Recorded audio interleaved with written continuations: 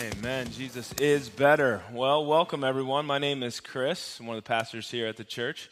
I hope you are all doing well this morning. Hopefully you're excited to be here to open up God's Word. Even if somebody drug you here this morning, I hope that God speaks to you and through His Word to us this morning. What I want to do as we get started here, well, first I wanted to say welcome back to Pastor Adam. It is great to have you back, brother. As most of you know, he was in India for 2 weeks, so the better part of 2 weeks there, and it's good to have him back. He got back safely late Tuesday night, and praise God for answered prayer. We were praying for him. We were praying for his trip, said that he had a good trip, and that he was, of course, safe both to and back from India. So praise God for that. What I want to do this morning, though, I want to open up with prayer this morning. I want to pray for a couple things. Specifically, number one, that God would speak through His Word to our hearts this morning, that we wouldn't just come, sit, and take part in this service, but that God would be speaking into our hearts directly this morning, and that as we leave this place, that we would leave encouraged, challenged, and just full of life and energy in Jesus. The second thing I want to pray for is our dear sister Esther Zemer. For those of you who know the Zemer family, and Esther, she was diagnosed this past week with non-Hodgkin's lymphoma. I was with her on Wednesday. She is in a great deal of pain and suffering, a lot of pain there, and difficulty sleeping and different things like that. So we just want to be in prayer for her and the family. We want to pray that God would strengthen her and, of course, bring her through this. I was encouraged. We're going to talk about faith this morning. I was encouraged by her faith, even in the midst of her suffering and the pain that she was in. Her faith in God was not wavering, and so I was encouraged by that. But we just want to pray for her as well. The last thing I want to pray for is our nation. We've prayed about this the last couple weeks. You clearly know, if you have not been living under a rock for any amount of time, you know that our nation is in a lot of turmoil, especially with the political season, Republican National Convention, Democratic National Convention coming up this week. There's a lot of hatred. I will be honest, I don't think it's a stretch to use that word. There's a lot of hatred in our culture right now, and so we want to be in prayer for our country, our leaders as well. So let's just do that, if you would. Just pray with me as we go before the Lord. So Father, we are thankful for this day that you've given us. Thank you for Sunday, a day that we can come together corporately as a group of people and we can worship your name. We can lift your name high. I praise you for Jesus, that our sins have been dealt with. Lord, that there is no more condemnation, no more guilt. We should not live with shame because of what Jesus has done for us. Father, may we rest in that this morning. Will you grow our faith? We talk about faith this morning. Will you grow that? Father, I pray for Esther. I pray for the Zemer family. I pray for healing for her. I pray that you would bring peace that surpasses all understanding in the midst of a great time of suffering and hurt. Father, will you just bring her peace and healing maybe through your people, through others, maybe through your Holy Spirit. But God, we just pray for your mercy upon her. Father, for our nation, we pray for healing. We pray for leaders to rise up. Lord, will you do a work in those that are in authority, those that are leading our country? Father, you told us we don't have to fear because you are in control. And so, Father, we trust you. But, Lord, there is a darkness that has covered our land. I pray that you would eradicate that you would push the darkness back. Lord, that you would bring unity in your church. And, Lord, that you would bring many to faith in Jesus. And lastly, Father, as we jump into the book of Hebrews, will you speak to us through the power of your Holy Spirit? Will you make your word clear to us? And, Lord, may we go from this place changed, encouraged, growing in our faith. In Jesus' name, amen. All right, so we got some work to do here in the book of Hebrews. If you've been with us, you know that we've been in the book of Hebrews since about Memorial Day. I believe was the first day in the series, and now we're all the way up to Hebrews chapter 11 this morning. So here we are, Hebrews 11, verses 1 through 7. If you are new to the Bible, you don't own a Bible, perhaps you didn't bring your Bible with you this morning, shame on you. Why didn't you bring your Bible? No, that's not why I'm saying that. There are Bibles in the pews. So I tell you what, if you don't own a Bible, I'll make this gift to you today. You can have that Bible if you don't own a Bible. I say that every week, but we would love for you to take it if you don't own a Bible. That's a gift to you. But if you're in those pew Bibles, we will be on page 1016 this morning. So let's read. I will read. You can follow along. Hebrews chapter 11, verses 1 through 7. So faith is the confidence that what we hope for will actually happen. It gives us assurance about things we cannot see. Through their faith, the people in the days of old earned a good reputation. By faith, we understand the entire universe was formed at God's command, that what we now see did not come from anything that can be seen. It was by faith that Abel brought a more acceptable offering to God than Cain did. Abel's offering gave evidence that he was a righteous man, and God showed his approval of his gifts. Although Abel is long dead, he still speaks to us by his example of faith. It was by faith that Enoch was taken up to heaven without dying. He disappeared because God took him, for before he was taken up, he was known as a person who pleased God. And it is impossible to please God without faith. If anyone who wants to come to him must believe that God exists and that he rewards those who sincerely seek him. So I want to jump right in off of this passage in verse 6. It is impossible to please God without faith. Let that sink in for a second. It is impossible to please God without faith. So if I don't have faith, I cannot please God. That's what that verse is telling us. Now, I want to ask you a question. It's a rhetorical question, but how many of us want to please God? How many of us, that's our goal, is to please God? We want God to be pleased with us. How many of us, when we get to the end of our race, we want to hear, well done, good and faithful servant? We want to please him. If you believe, my hunch is, if you believe in the existence of God, if you believe that God exists in any form, then you believe or you desire to please him. That would be my hunch. I think that most of us who believe in the existence of God would want to please him. Now, one of the problems that comes to us in this is our view of God, our view of who God is. How we view God will determine how we try to please him. All right? If we view God as an angry taskmaster, as it's got to be done this way. And if you don't do it this way, you're going to get pounded, right? Some people live with that view of God, that God is this angry man in the sky with a stick just waiting for us to blow it. And so anytime we fail, anytime we do blow it, it crushes us because we feel like God is looking down on us and he just wants to beat us up. Maybe your view of God is that he is the father that you grew up with that you could never please. Anything you did, it was just never quite good enough. And our view of God, if our view of God is like that, if our view of God is that God is that father that we just can't please, and we try everything we do, just doesn't seem to please him, then we're going to struggle with the love of God. We're going to struggle to see God's love for us, because God's love for us then is what I would call contractual. Right? We think of God's love of contractual in that if I do something, if I do some behavior, if I abstain from another behavior, then I'm pleasing God. So God's love for me is based on my performance. It's based on my ability to keep his commands. It's based on my ability to do the things he's asked me to do. And so that's a contractual love. If that's the case, if God's love for us is based on the things that we do, then it's a contractual love. And we've kind of belabored this point over the last couple weeks, but I think it's with good reason, because I don't see in the scriptures, as I read the scriptures, I don't see that God's love for us is based on what we do, but our love, or his love for us, is based on who he is. He's a loving father. He desires to be in relationship with us. And so we need to start to ask the question. There's this thought here of pleasing God. What pleases God? What does God desire of us? Well, I think Hebrews chapter 11, verse 6 is at the core of the Christian faith. Hebrews chapter 11, verse 6 is at the core. It's what it means to be a follower of Jesus. Faith has always been at the core of a relationship with God. Always been. You go back Old Testament. All right, faith has always been the core.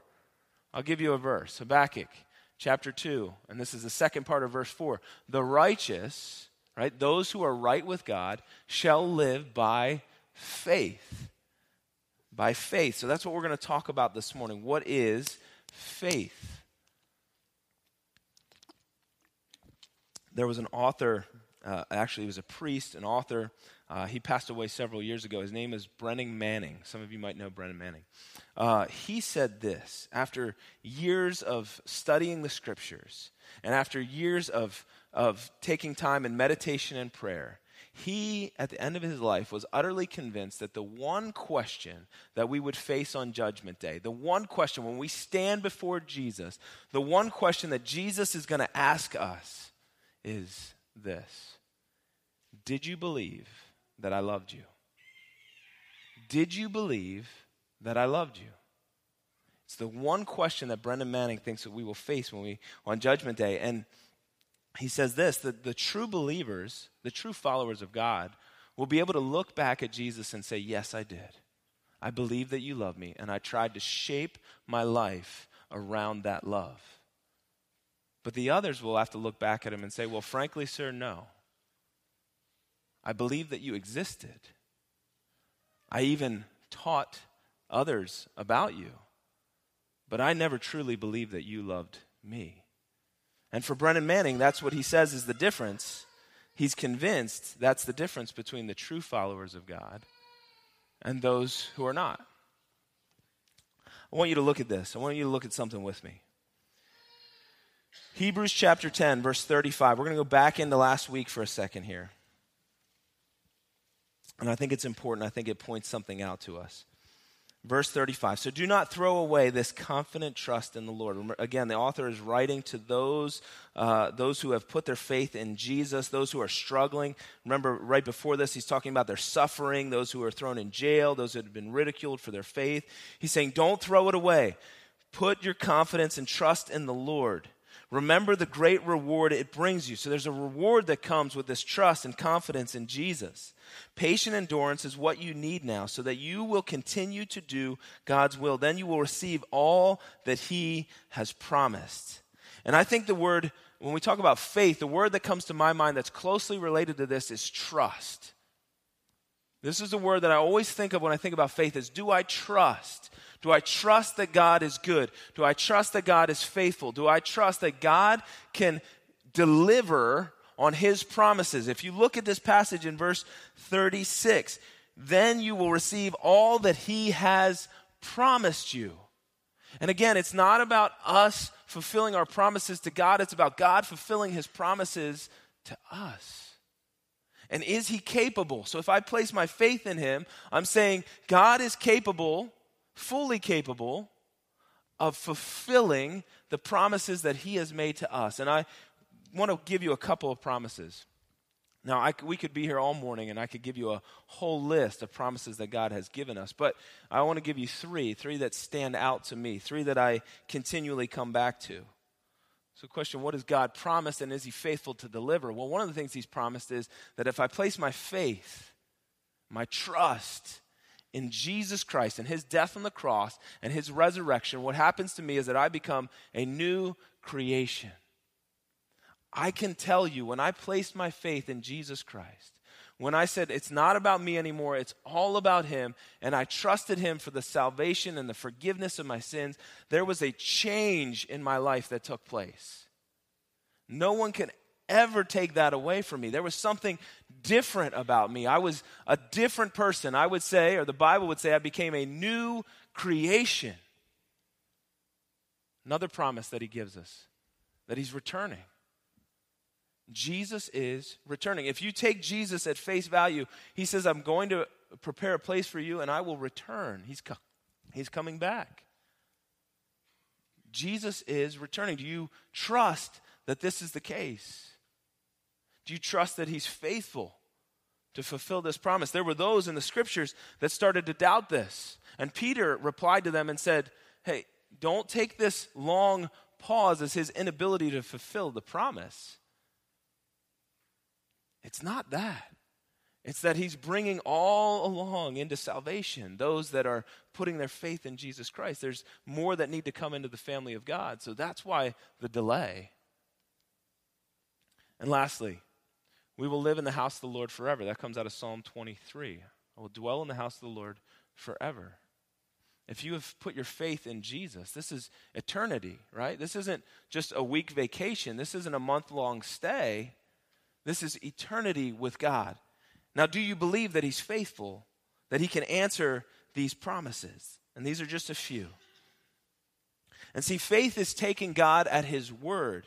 Faith is believing that he's able to fulfill the promises and waiting patiently for the things that are unseen to be seen, to be fulfilled. Look at verse 3 with me here in Hebrews chapter 11. By faith, we understand that the entire universe was formed at God's command, that what we now see did not come from anything that can be seen. Not one of us, not one person in this room was there when God shaped the earth, when God separated the land from the water, when God said that the ocean could only come this far, that the mountains would be this high. Not one of us was there when he placed the stars in the sky and he created the planets. And he created man, and he created animals, and he created life. Not one of us was there. It's unseen. We didn't see it happen, but we understand it. We believe it by faith. Now, this isn't blind, dumb faith. There's evidence of it, right? There's evidence. When we look around us, when we look at the intricacies of the human body, you look at your body, the eyes. Just think about the eye for a second. Think about what your eye does, the way your eyes work, the amount of information that's processed that goes into your brain. It is an amazing thing. And when those things in your physical body start to malfunction, when they don't work the way that God designed them, it causes us what? Pain, discomfort, right? It is not without evidence, but we were not there when he created it. I wasn't there when Jesus was nailed to the cross. I wasn't there when the stone was rolled away and Jesus came out of the tomb and was resurrected. But that is not without evidence, historical evidence that Jesus was who he said he was, that the tomb was empty, that they couldn't find his body. There were many there whose lives were drastically changed after they saw the resurrected Christ. So there's evidence. But it's still to us unseen. We weren't there. We didn't see it. But faith is believing in what we didn't see or haven't seen. And there's evidence there for us. Now, I would say that faith is something that we live with every day. Whether you're an atheist, agnostic, any religion, or a follower of Jesus. Faith is something we live with every day. I'll point this out. I'll illustrate this for you in this way. So Pastor Adam was just in India, and to get home from India, he, as you would believe, took a plane, right? I'm going to guess that most of you have been on a plane before. Most of you. And when you get on a plane, there is a lot of faith that's involved in getting on a plane. All right? Because you weren't there when the plane was built. You don't know the people who were building the plane. You don't know the last time that plane was serviced. I'm going to guess that most of us don't have that information. When we get on a plane, when we take a flight, we're not thinking, oh yeah, this plane was serviced last week by this mechanic. We don't know who the mechanic was that serviced it. We don't know who the pilot is who's flying it. We don't know who the air traffic controllers are who are going to bring that plane in for a landing at a time when it's safe to land, right? But we just get on the plane. Why do we get on the plane? Because we believe in the system that's been established. We've seen, there's been evidence that it is safer to fly a plane or get on a commercial airline than it is to drive our car. And because of that, we get on the plane without even thinking about all of those things that I just mentioned. The maintenance, the air traffic controllers, the pilot, all of that stuff. Most of us don't really think about that. We sit down, we turn on our iPad, or we plug in a movie, or whatever it is, or we go to sleep. We take pills, we go to sleep, whatever it is that you do on a plane, all right? But you're not, if you were seriously doubting, had major doubts about the construction of the plane or the pilot or the ability of the mechanics or the air traffic controller, you wouldn't get on the plane. But by faith in what's unseen, because you don't see a lot of those things, you put your faith in that. So we live by faith. The question is, what is your faith in? What do you trust? Who do you trust? Last weekend, my wife and I took a hike. We went on took a hike. That sounded funny the way I said that. We went on a hike with some friends of ours. I told you last week that we were going on a trip to Israel. We're going to be hiking quite a bit in Israel, 6 to 12 miles a day. So my wife and I decided, well, we better start training for this because we don't typically hike a whole lot. We have a large family, so it's difficult to hike with a large family like ours with our young kids, and so we just don't do it that much, but we do enjoy it. So we asked some friends if they would take us. We got some sitters for the younger kids and asked some friends if they would take us hiking. And we told them we're training, so you got to take us on a decent hike, right? And so we went hiking with them. It was down south of Lancaster, and they took us on this 9-mile hike, right? And all I realized coming out of this hike is that there's more training that I need to do because this was a pretty intense hike. And we were going through this through the mountains on these tight trails and stuff, and we were like halfway through, and all of a sudden, my wife and I both, we started realizing there's nobody else on these trails. Like, we've been hiking for literally over an hour, and we haven't seen another person. There's no sign of life other than the animals that were around us. There's no sign of life. And I'm starting to think, well, this is bad. Like, do we know where we're going? Are we on the right trail? Because it's a nice day. It's not like we're out in the middle of nowhere hiking. So there should be some people around. And I guess it's because of the difficulty of this trail is why people don't typically hike it.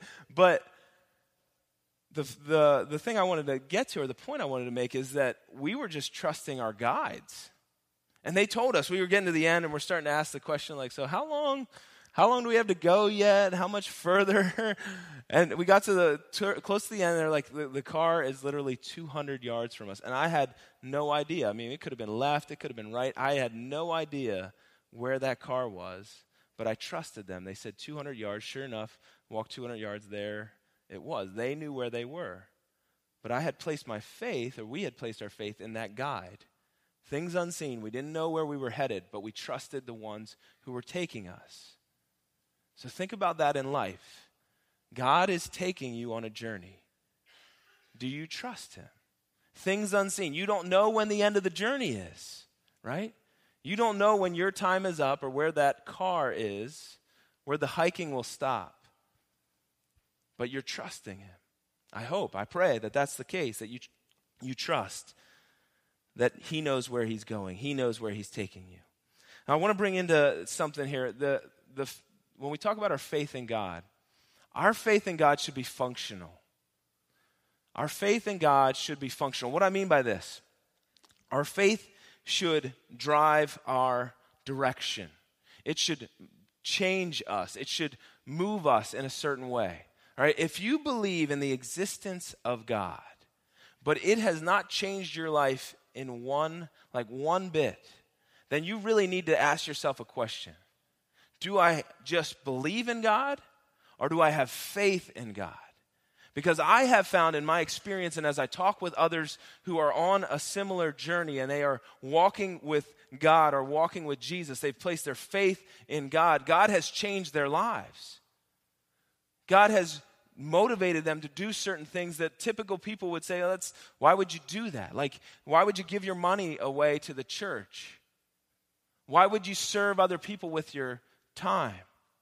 Why would you invest in that way? Why would you go to a foreign country to share the gospel with people who don't understand your language? Why would you do that? Well, faith, functional faith, is when our faith in God starts to direct our lives. It starts to change the direction we're going. Look with me here at verse 2 in Hebrews chapter 11.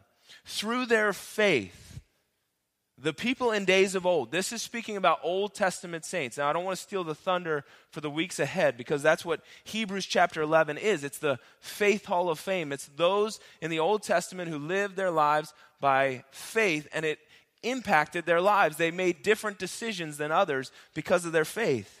So that's who he's talking about. Earned a good reputation. I think every one of us who believes in God wants to hear at the end of our lives, well done, good and faithful servant.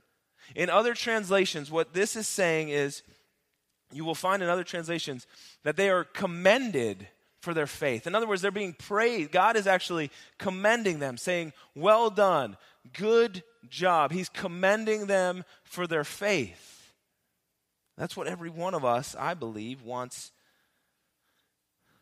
to experience.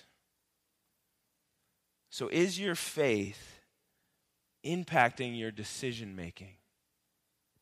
Is your faith impacting your life choices, the way you live your life? If your faith is functional, it will. It will impact the way you spend your time. It will impact the way you spend your money. It will impact the way you use your gifts. It will impact the way you interact with others. It is typical in the human condition for us to be motivated and directed on our path, to be headed in our direction, to put ourselves first, to only think about us. But when you experience God and His love, and you start to think about how the world is full of people that God has created, it begins to change your perspective. It changes the way you live with others. It changes the way you see others. It changes the way you interact with others. We tend to be, or should be, when we're walking by faith, much more patient with people because we understand that they're on a journey. We tend to be more patient. We tend to be more loving. We tend to be more merciful, more gracious because God has been gracious with us. He's been merciful to us. So I'd ask you again, is your faith functional? How does your faith impact your life? How does it impact the way you interact with your kids, your plan for your life? How does it impact those things? As I was looking at this, there was one particular interaction in the Gospels. As we look at the life of Jesus, there was one particular interaction that really stood out to me that I want to share with you this morning. It comes out of the book of Matthew. Excuse me. Matthew chapter 8, verses 5 through 13. Excuse me. It's hard to preach with a cold, so you have to forgive me. So Matthew chapter 8, verses 5 through 13. Matthew is a great example of somebody who was impacted by Jesus and their faith changed their lives. Matthew was a tax collector. Matthew comes into interaction with Jesus, and Jesus says, hey, come and follow me, and it changes his life. He goes on to write about his experience with Jesus through his gospel, and here's what he says about this one interaction. When Jesus returned to Capernaum, a Roman officer came and pleaded with him. Now, I want to point out something to you here. It's a Roman officer. Right? It's not a Jewish follower of God. This isn't a follower of Yahweh. This is a Roman officer, somebody who was in the land, occupying the land, somewhat as a police force to enforce Roman law. But this Roman officer sees something in Jesus. And he comes to Jesus and he says, Lord, calls him Lord. That's a profound statement. All right? Lord, my young servant lies in bed, paralyzed and in terrible pain. Jesus, recognizing this as a question, responds to him and says, I will come and heal him. I will come and heal him. Something that I want to point out about this Roman officer is he saw the greatness of Jesus. How do I know that? Well, I know that because he would come and ask the question. If he didn't think that this person could help him, why would he ask him the question? Why would he step out and ask Jesus, Jesus, my servant is ill. Will you come and heal him? But Jesus saw something. The Roman officer saw something in Jesus and said, he is able. So he recognized the greatness of God, the greatness of Jesus. But the officer said, Lord, I'm not worthy to have you come into my home. Just say the word from where you are, and my servant will be healed. I know this because I am under the authority of my superior officers, and I have authority over my soldiers. I only need to say go, and they go, or come, and they come. And if I say to my slaves, do this, they do it. When Jesus heard this, he was amazed. Turning to those who were following him, he said, I tell you the truth, I haven't seen faith like this in all of Israel. This man had such great faith that Jesus says, I will come to your house and I will heal your servant. If that was me, I'd be like, yes, Jesus is coming to my house. Jesus is coming with me. My servant's going to be healed. But this man has such great faith and such respect for Jesus' time that he looks at him and says, Lord, you don't even have to come, because I know the authority that you have. And all you have to do is say the word, and my servant will be healed.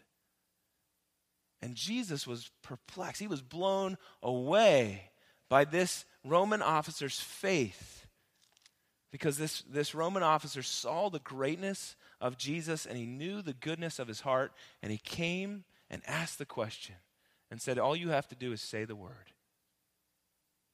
And so Jesus says, this is amazing faith. And then he goes on, he says, I tell you this, that many Gentiles will come from all over the world, from east and west, and sit down with Abraham, Isaac, and Jacob at the feast in the kingdom of heaven. But many Israelites, those whom the kingdom was prepared, will be thrown out into utter darkness, and there will be weeping and gnashing of teeth.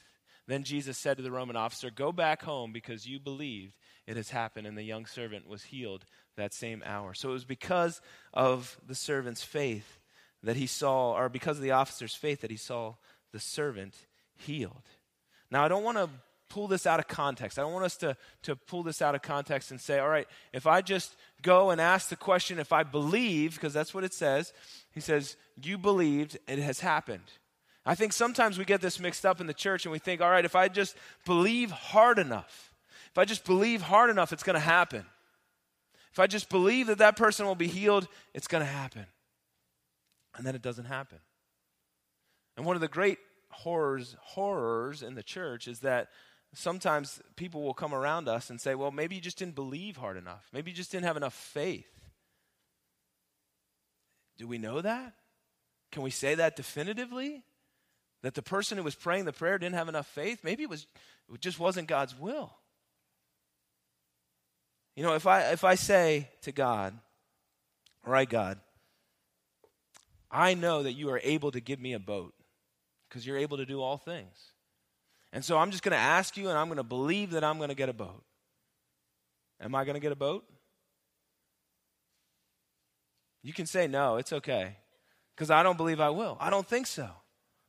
We have to ask ourselves the question, what is our motivation in coming? There's a lot that goes into this. James chapter 4 talks about this. What's our motivation? Why am I coming?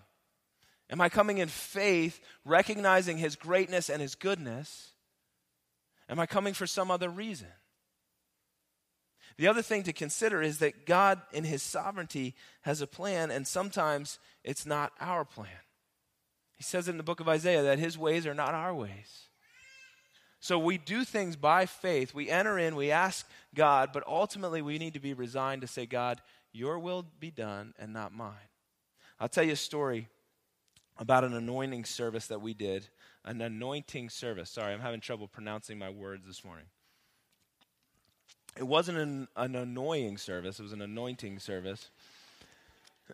But we had this anointing service, which we do out of obedience, because if you look in James chapter 5, when someone is sick, it says that the elders of the church should come around that person, they should anoint that person with oil, and they should pray over them, and the sick person will be well. And so one of the people in our church came to us a few years back and said, I'm having this surgery, it's coming up tomorrow.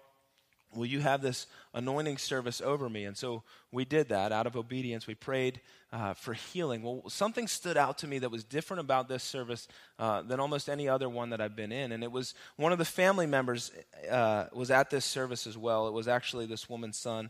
And he prayed this prayer that was so beautiful and so powerful that it has stuck with me to this day, many years later. And here's what he prayed. He said, Lord, I know that you are great. I know that you are able to heal my mom. But I also know that you could call her home tomorrow. And I know that you haven't promised us long life. So here's what I ask. And I ask because you told me I could. I ask that you would heal Mom and give her a couple more years with us, that we would be able to enjoy her and she would be able to enjoy us and impact this world for your glory. And that was it. But what stood out to me about this prayer was this person, this man was so resigned to the will of God. It was like, God, I'm okay either way. I trust you. No matter what happens here, I trust you. But I'm asking you because you said I could, and I trust that you're good. And ultimately, that woman had heart surgery, and she is still alive today. Now, God could have called her home, and would it change anything? If God would call her home into glory, would that not bring peace to her heart? We pray for peace. We pray for healing. God says that he would wipe every tear from our eyes, that there will be no pain, no suffering in heaven. Oftentimes we pray for healing. We pray for peace to come. We might be praying for that person to be lifted up into glory. And God might be answering that prayer in that way. And there's a lot there that we could get into. But my question again is, do you have faith in God and his ability to keep his promises? Because that's what faith is, being able or believing that God is both able and willing. I want to share with you another illustration for you as we get into faith and we talk about faith. One of the things that I have noticed is God teaches us a lot of lessons through children. As I've had the opportunity to parent our 6 kids, and I still have a lot more to learn in this, there's a lot that I have learned from watching children interact with their parents. Now, you don't even need to be a parent to understand this illustration, because this illustration will make sense to you.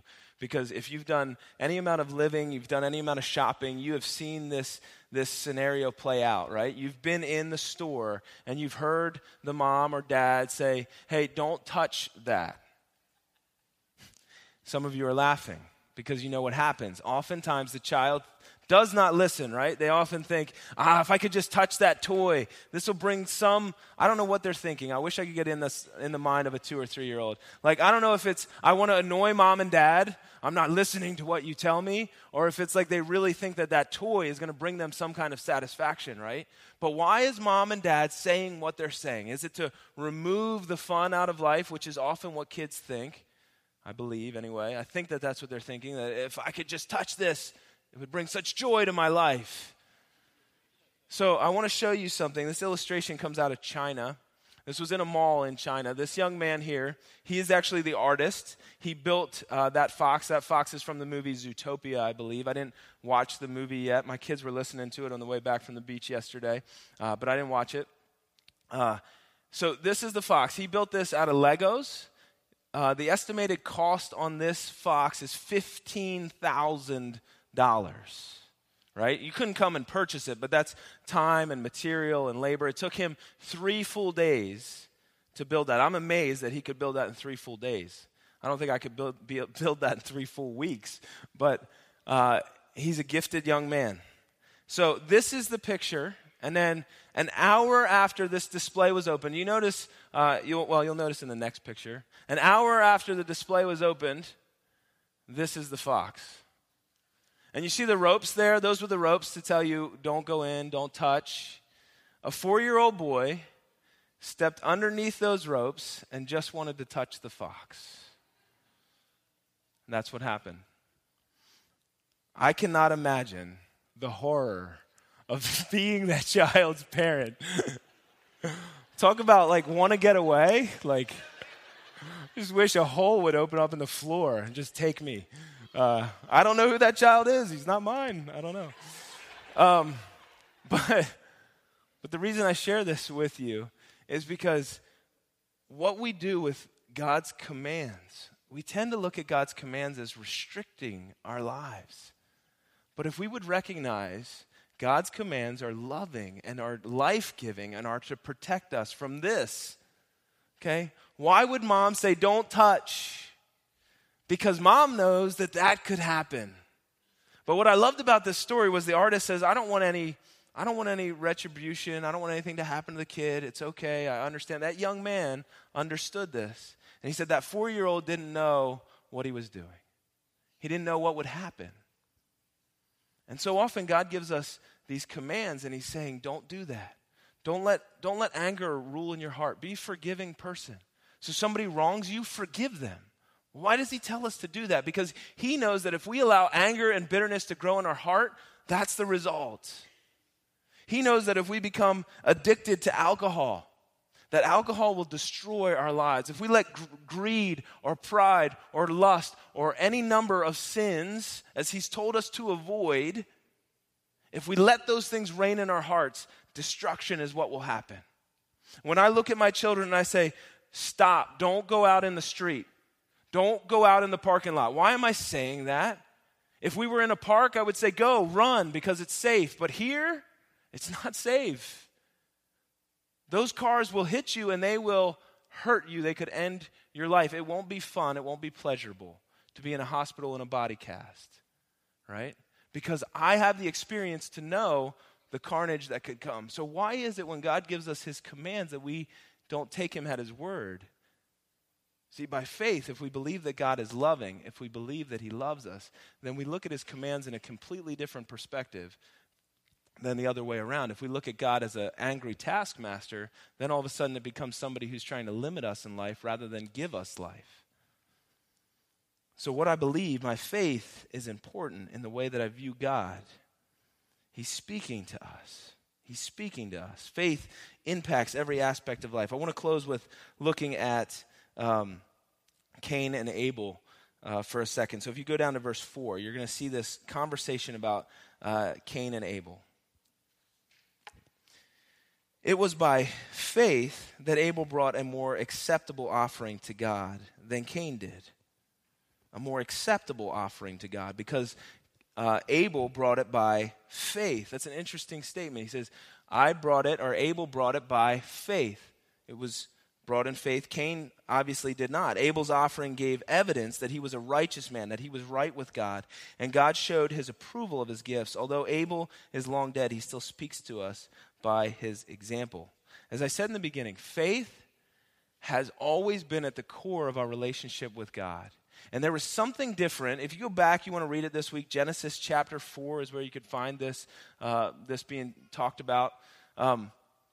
There was something different about Abel's offering, and we don't know a lot from the text. But we do know that Abel brought the gifts of his first fruits. So the very first fruits that he had. Now Abel had livestock. Cain was the one who was doing working the land, the fruits, the vegetables, that kind of thing. But I don't believe that the difference was in what the offering was, because God asked for both offerings in the Old Testament. But the difference, I think, is on this hinge, that it was brought by faith, that Abel's gift was brought by faith. And I think it's interesting because Cain clearly believed in the existence of God. All right? Cain clearly believed in the existence of God, or else he wouldn't have brought an offering. He wouldn't have brought an offering if he didn't believe that God existed. But there was something that lacked in his offering, and the scripture would tell us that it was his faith. See, you can believe that God exists, but do you have faith that he is good? Do you have faith that he is a loving father? Do you have faith that he loves you? I believe that there are politicians in Washington. I believe that. I believe I could drive to Washington, D.C. I believe that I could go see them. Do I have faith in them? No. No, I do not. Do I trust them? No, I do not. But I believe they exist. Do you see the difference? I believe they exist, but I don't have faith that they are genuinely working for my benefit. Now, some of you might argue with me, and some of them probably are, so it's probably not fair to throw all of them under the bus. And I acknowledge that. But what I'm saying is, I believe that God is good and that God is for me. And so that is my question to you. Abel believed that God is good, and he was commended for his faith. God showed approval on his gift. You go down to verse 6 then, you come into this again. It is impossible to please God without faith. Without faith, it's impossible to please God. And anyone who wants to come to him must believe first that he exists and that he rewards those who sincerely seek him. So our challenge for this morning is that we would ask the question, do I believe that God loves me? Do I believe that God is for me? And now, am I going to seek him with all that I have? Am I going to earnestly chase after God and say, God, I am surrendered to your will. I'm surrendered to what you want. I'm surrendered to you because, and here's the word, I trust you. I trust you with my life. No matter what comes, no matter what pain comes, no matter what suffering comes, I trust that you are in control. And so I offer my life as a living sacrifice unto you. May we be challenged this week in our faith. Let's pray. God, I just want to thank you again for giving us life in Jesus, for giving us whatever amount of faith you've given us, that little spark. Lord, will you grow it? Will you shape it? Will you continue to reveal yourself to us? So many times, Lord Jesus, while you were on earth, you said, "Oh, you of little faith." And you talked to those who were doubting. Father, I know this morning there are hearts listening that are doubting, that are struggling. But God, you have proven yourself in my life and in the lives of others that you are bigger than our doubts. You are bigger than our fears. You're bigger than our worries, our anxieties. So God, will you draw us close? Will you help us to have faith that is great, that is strong? Help us to trust you. Father, for every single one of us, may our faith shape our lives. May it direct us. In Jesus' holy name, amen.